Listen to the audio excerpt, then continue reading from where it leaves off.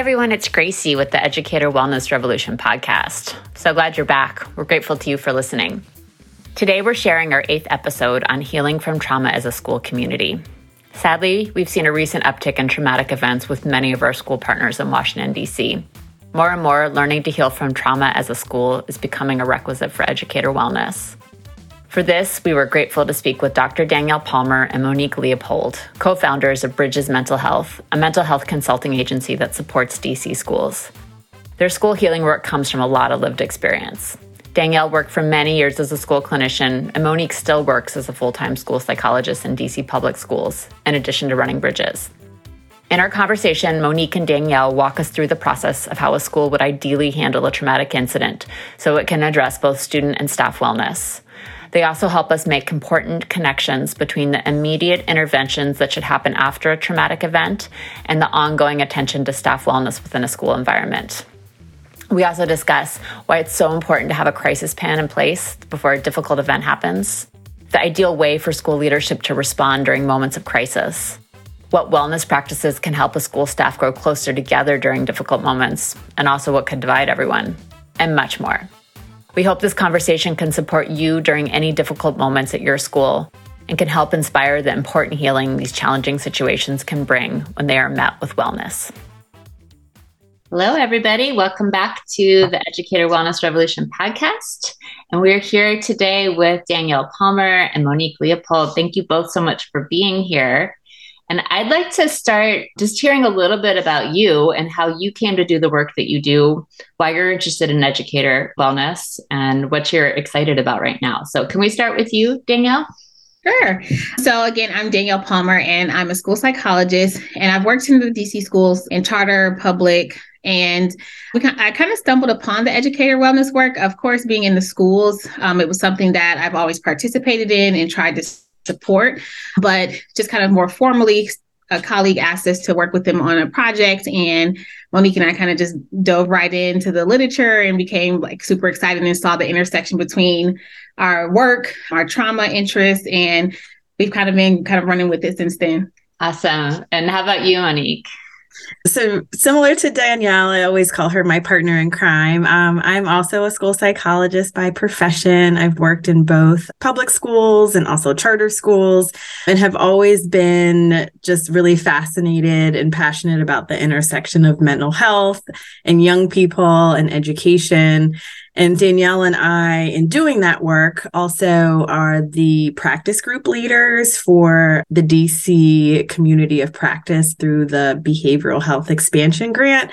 And so in doing that, have been having lots of conversations, obviously, about trauma-informed practices in schools, which has lended itself to talking about educator and student wellness. And so, as Danielle mentioned, we stumbled upon it on a project that we collaborated with some colleagues, and really had an opportunity to dig deep into the research of educator wellness and looking at the components of stress, teacher burnout. And so here we are talking about it. It's something that we're both really passionate about and get to talk about a lot, which we really like. Well, and I have to say that when I met you two and I found out our connection, which I'll explain in a second, I was like celebrities, because through Empower Ed, we are one of the Aussie grantees, which is our state superintendent of education here. And we're doing school wellness. And part of what this grant was about was a 3-tiered approach. And as soon as Scott and I saw this 3-tiered approach, we're like, this is everything. It's all what we've been learning, that teacher wellness is not about teachers managing their stress better. It's about the system also changing so it doesn't create so much stress. So anyway, when I found out that you all were the ones who helped to write that institute and brought the pyramid in, it's just been really so helpful, and people automatically get it when we show it to them. And I really think that even just bringing that framework in has just done a lot for educator wellness. So literally every time we have a workshop, people are and I really like how you showed us that pyramid at the beginning. And I really like how the individual is the smallest part of it. So you really know it's not all just on us for our wellness. There's deeper things below it. So it is the foundation of really getting that understanding that this is going to be different, that we're going to approach wellness more holistically. Yeah, so it's really, really great to hear from both of you. And I know that, you're dealing with this every day, but, unfortunately, we've just seen such a uptick in traumatic events. And many of our current school partners in Washington, D.C., as well as just schools throughout the district and in our school communities. And so wanted to see if you could maybe walk us through a timeline of how a school ideally handles a traumatic incident, and both in ways that it's going to address the student wellness, but also the staff. Sure. I think one thing when we're thinking about the timeline too, and this might, the way that we describe this might not necessarily be a timeline, but the things that we feel like are really important when traumatic events are happening in a school, and just also in gathering information from some of our colleagues, some of our teacher friends, some of our friends who work in schools who have really actually experienced events, and kind of picking their brain on what does this and should this look like for you. I think the thing that comes up just first and foremost is this idea that the school community should just name what happened. And in doing so, that definitely creates a culture of making sure that students and staff feel validated. And it also just normalizes this idea that traumatic events do happen. Grief and loss does happen. And so I think first and foremost, just making sure that schools are naming this is what happened and our community is impacted by it. I think the second thing is also just making sure schools have some sort of crisis plan or protocol, that in that protocol make sure that it addresses student and staff members and our families. So a lot of times too, when we experience traumatic events in school, we have to make sure that we're thinking about our families. The student support is the thing that I think is the go-to a lot. So when an event happens, how are we going to support our students? And a lot of that centers around making sure that, staff are continuing to create safe and supportive and consistent spaces for kids. This idea that with grief, everyone wants to feel like they can fix grief, that they can take it away. But sometimes for our students who are experiencing these events, it's this idea of just being okay with being present for them. And then with the teacher support, again, we oftentimes forget our teachers and our staff, and a lot of that support needs to happen around helping staff understand how to manage their own emotions and supporting them and supporting the kids. Because again, grief and trauma feel like these really daunting things that happen and they're hard. But how do we support our teachers and our staff in giving them the information of like, how do grief and trauma show up? What are some things that you are going to see, and how well do you feel prepared to handle different situations that might actually come up in your classroom, in the hallways? And then also, I would say just making sure that teachers feel safe. And again, that they're checked on, that they're asked, are you okay? How are you doing? Because I think that that's a really important piece to making sure that schools are addressing incidents in a way that is acknowledging that this thing happened. Yeah, and I love to just obviously making sure we recognize that the impact is also on our educators, but the explicit asking of how they're doing. Danielle, do you want to add anything on to that? I think Monique summed it up really well, but I think just really emphasizing that giving teachers that time and that space, because when these things happen, typically we're back in school the next day. We're trying to just kind of figure out what to do, and teachers don't often get that space before they're in front of kids. So thinking about when you think about your crisis plan, like where do you provide that space for teachers to kind of gather themselves before having to be in front of kids to support the kids? And one thing I think also would be really helpful just as a team is just reflecting on that crisis plan after a crisis happened. So we had this plan in place. It looks great on paper, but now we had to implement it. What things went really well? What things maybe do we need to tweak, or what did we notice? What feedback did we get? Get that feedback from your team. Like, how did you all feel after, we operated this way for the day? And then think about like how you can continue to revamp that plan. We do a lot of drills. We have a lot of, things written down, but when you're in the moment, you learn a lot about the process, about what people actually need. And then you can kind of think about like, okay, how do I go back and make sure that everyone feels supported? Like we may have nailed it with the kids, but our staff was really suffering. So how do we go back and revamp our plan to make sure that everyone feels safe, supported, and connected in those moments?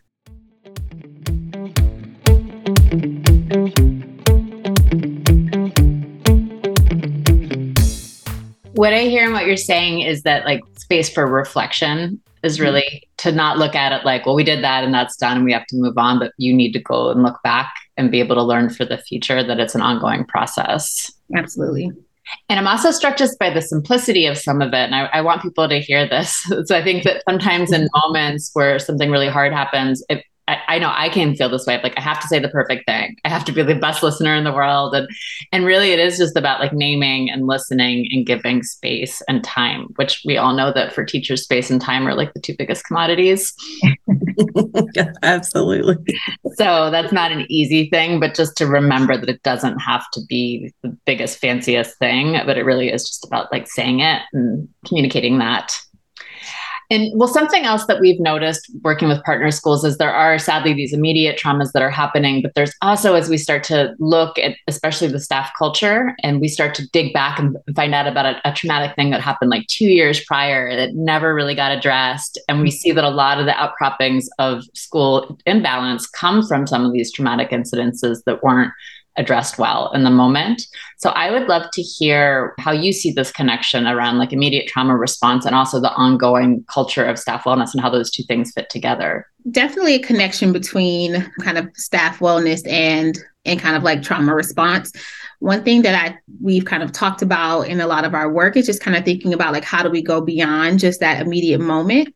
Again, we have those plans for like those immediate crises, but we don't think about what that looks like long term and how do we continue to foster this space of wellness for our educators. Is usually like we have the crisis, we have these things implemented, and then like the next week is like back to business as usual. And so really challenging our school partners when we talk about these things in our COP or our practice groups, just thinking about like, what's that long-term plan to where we're continuously kind of coming back to this idea of wellness, or helping them understand how grief works. And it's not just this nice thing that's wrapped up nice and neatly in a bow after this, the week that this thing is passed. So really just kind of honing on like, what are those kind of like long-term things that we're really trying to implement so we can continue with this like idea of wellness beyond the tragic incident.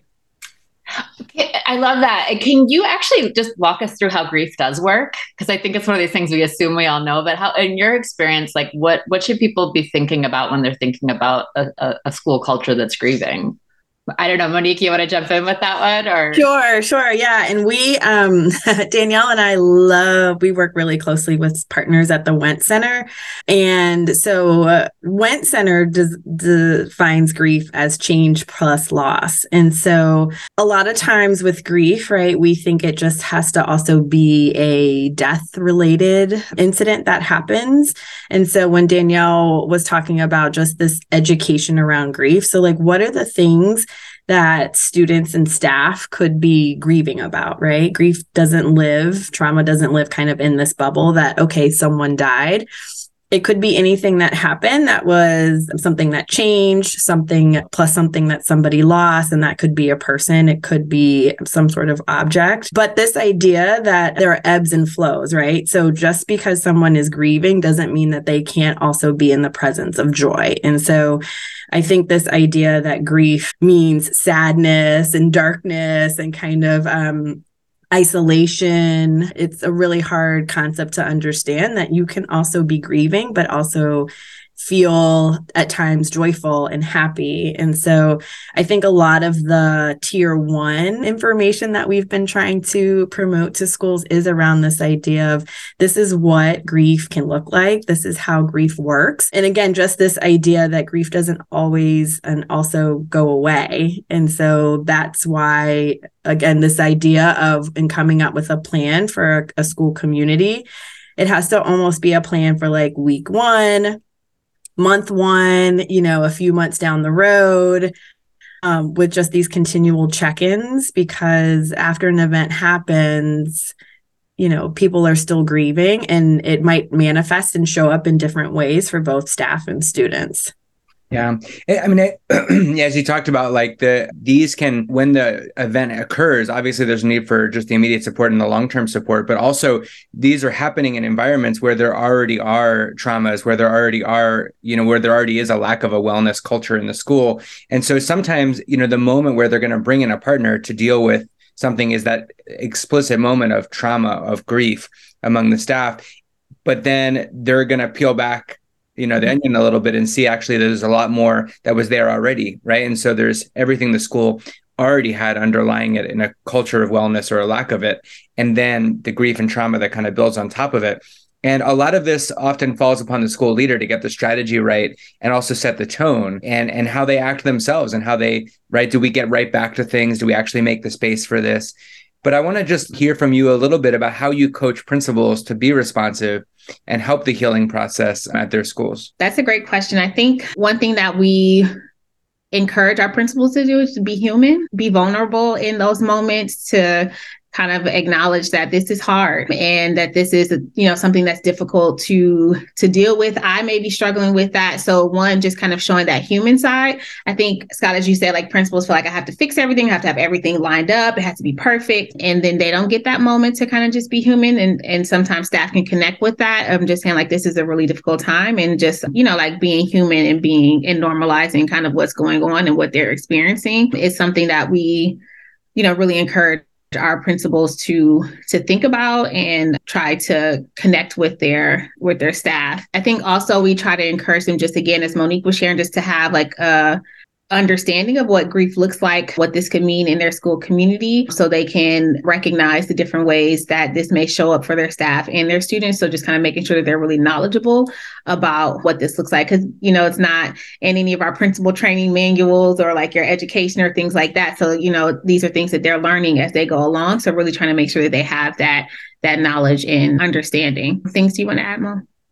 Yeah, I think also as we talk about educator wellness and, this framework, I think what is really helpful for principals, and I know we are trying to spread the message of this, but just getting their understanding and making sure that they have an understanding of what educator wellness is and what the components are that contribute to educator wellness.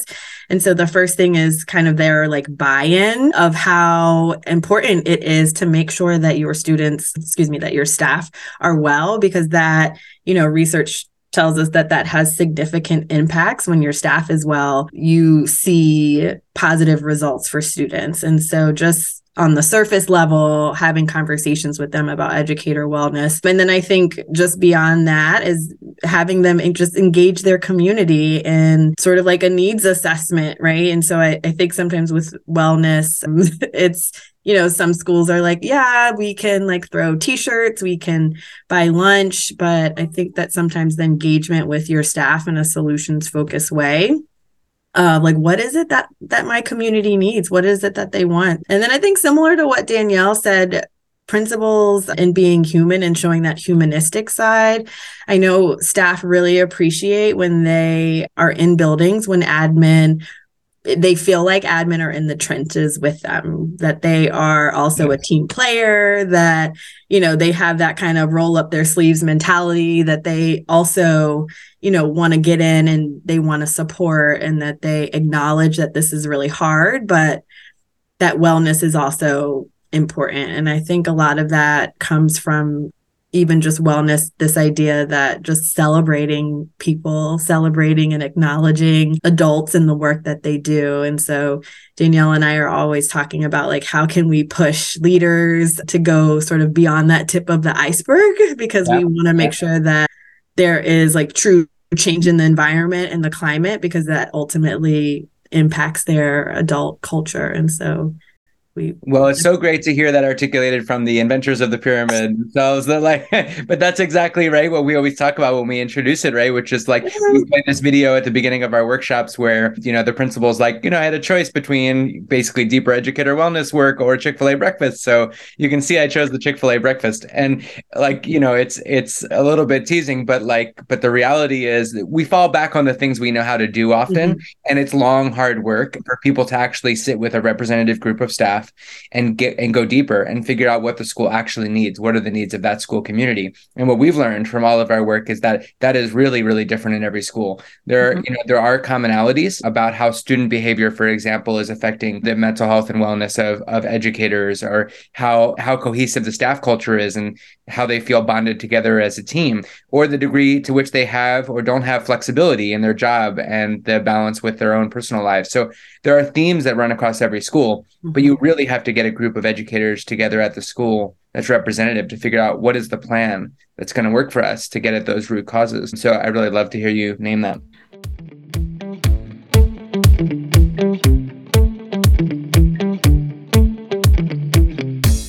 I think schools are really interesting places for wellness too, because social and emotional learning is named all the time. I was like being really important for students and we're doing this. And then I'm like, but what about the adults? Like, I think there's just this like belief that we have that when you turn 18, you've like gotten everything socially and emotionally that you need, which is, you all know it's not the truth. Right. So I think schools are these really ripe environments that like people have the vocabulary already and the students need it. And just to like bring that awareness to what's happening with the adults in the building, in their own emotional lives and social lives. So I think we just have to connect these two dots. That's what it feels like. And I think this idea that wellness is multifaceted, right? So like wellness, how I define wellness might be different than how you, Gracie, define wellness. And I think that sometimes that can be like a tension in schools of, like a consensus in trying to figure out what wellness means to the greater community, where, some people might not feel like they can get wellness from their school community or school environment, while others are craving certain things. And so I do think it is kind of figuring out the unique needs of your school community and like, what does wellness look here in this particular building, in this community? Absolutely. And this is why we are really passionate that like, we don't think this is like school wellness could be a module training that you could take, like it has to be relationship based. It has to be the listening process and the looking at all the different assets of culture. Well, I would love to hear about any successes that you all have witnessed recently in terms of educator wellness. And they can be successes that you've helped to create or just what you've seen, because I think that the odds are, they really do stack up sometimes around what the realities are. So we really need to like draw out these successes. Absolutely. Yes. Because otherwise it can feel really hard if you don't have these wins that you can kind of pull on. We in our community of practice, we have some schools that are doing educator wellness really well, and they're kind of figuring out different ways that they can kind of incorporate this kind of beyond, as Monique said, the tip of the iceberg, beyond the t-shirt or things like that, where they're actually incorporating, getting information from their staff and kind of using that to facilitate, different wellness strategies at different levels of the kind of pyramid and things like that. I can say Monique and I worked together at a school previously, and one thing that came up that was really challenging for our educators was just kind of understanding students with special needs and their behaviors, and just they were really struggling with our like high flyer kids, like our tier 3 kids. So we developed a like a teacher training institute kind of situation in partnership with Children's Hospital here in DC, where we had different doctors kind of come in and talk about different aspects of just understanding mental health, understanding the brain. And then Monique and I supplemented that information with, okay, now how does this apply to you in the classroom? And we had great success with that program. It was really fun for us to do because, again, there's something that we're really passionate about, but it really helped us kind of, I think that may have been our first actually at moment where we looked at educator wellness kind of beyond just kind of like being okay, and kind of understanding that, feeling knowledgeable and feeling successful in your job contributes to your wellness and, your efficacy as a teacher and things like that. So that was one of our babies that we created at our previous school that really helped contribute. And the feedback we got from teachers was, they felt more prepared in the classroom. They felt like they had a better understanding of some of their students' needs, and they felt, like better as an educator. So that was one win that I think that was really meaningful for us. And like I said, really started to expand our thinking around like what educator wellness could really look like and mean. That's awesome. That's awesome. As we close out, I want to ask one more thing, which is just kind of, this work doesn't always go smoothly, and not everybody's invested in it, right? Not everybody wants to do it, right? So how do you deal with opposition and when you meet opposition, and how do you maintain hope in the work, even when, not everybody might be a willing partner, or that you might encounter obstacles that make it really tough? I think one of the things is to think about the work and who and what it's in service of. And so as someone who's still in the schools, it's all about the kids. And so the work with the kids is, I think, what is the thing that helps me maintain hope, is that we are doing this work in service that kids can get the supports they need, that they can be successful, that we are working hard because we have this belief that they can be and do what they want. And also this notion that it takes a village, right? So when everybody steps up and everybody does their part and there's some level of accountability, it definitely creates this hopeful environment. But the work is hard and the work is tireless and it's not very thankful often, but I think that in service of, student success and student well-being. Yeah. I think when you see those small wins, you're like, oh, I've been putting in so much work or so much effort. And you see those small wins, whether it is, an impact directly on a student or a teacher that you've been working really hard to coach up to, be in the classroom.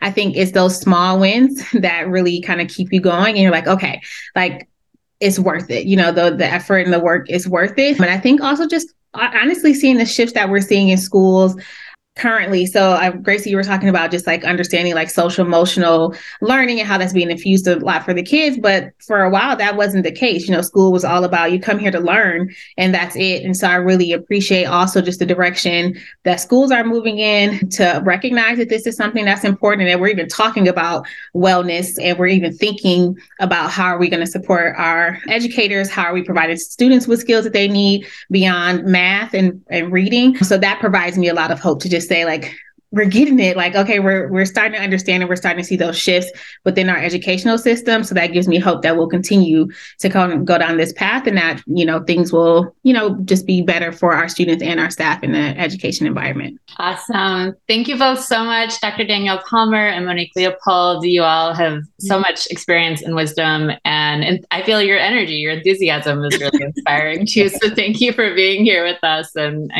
sharing so much. Thank you for the opportunity. Yes, thank you for having us. Thanks, everybody.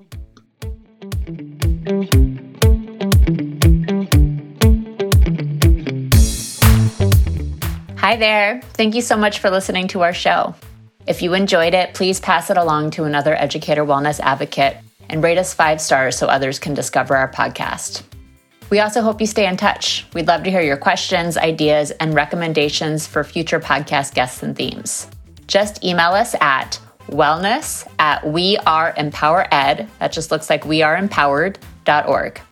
You can also follow us on Facebook, Instagram, and Twitter and TikTok with the same handle as EmpowerEdDC, or visit us at weareempowered.org. Thanks again. We are all part of this educator wellness revolution, and we really appreciate your time and energy.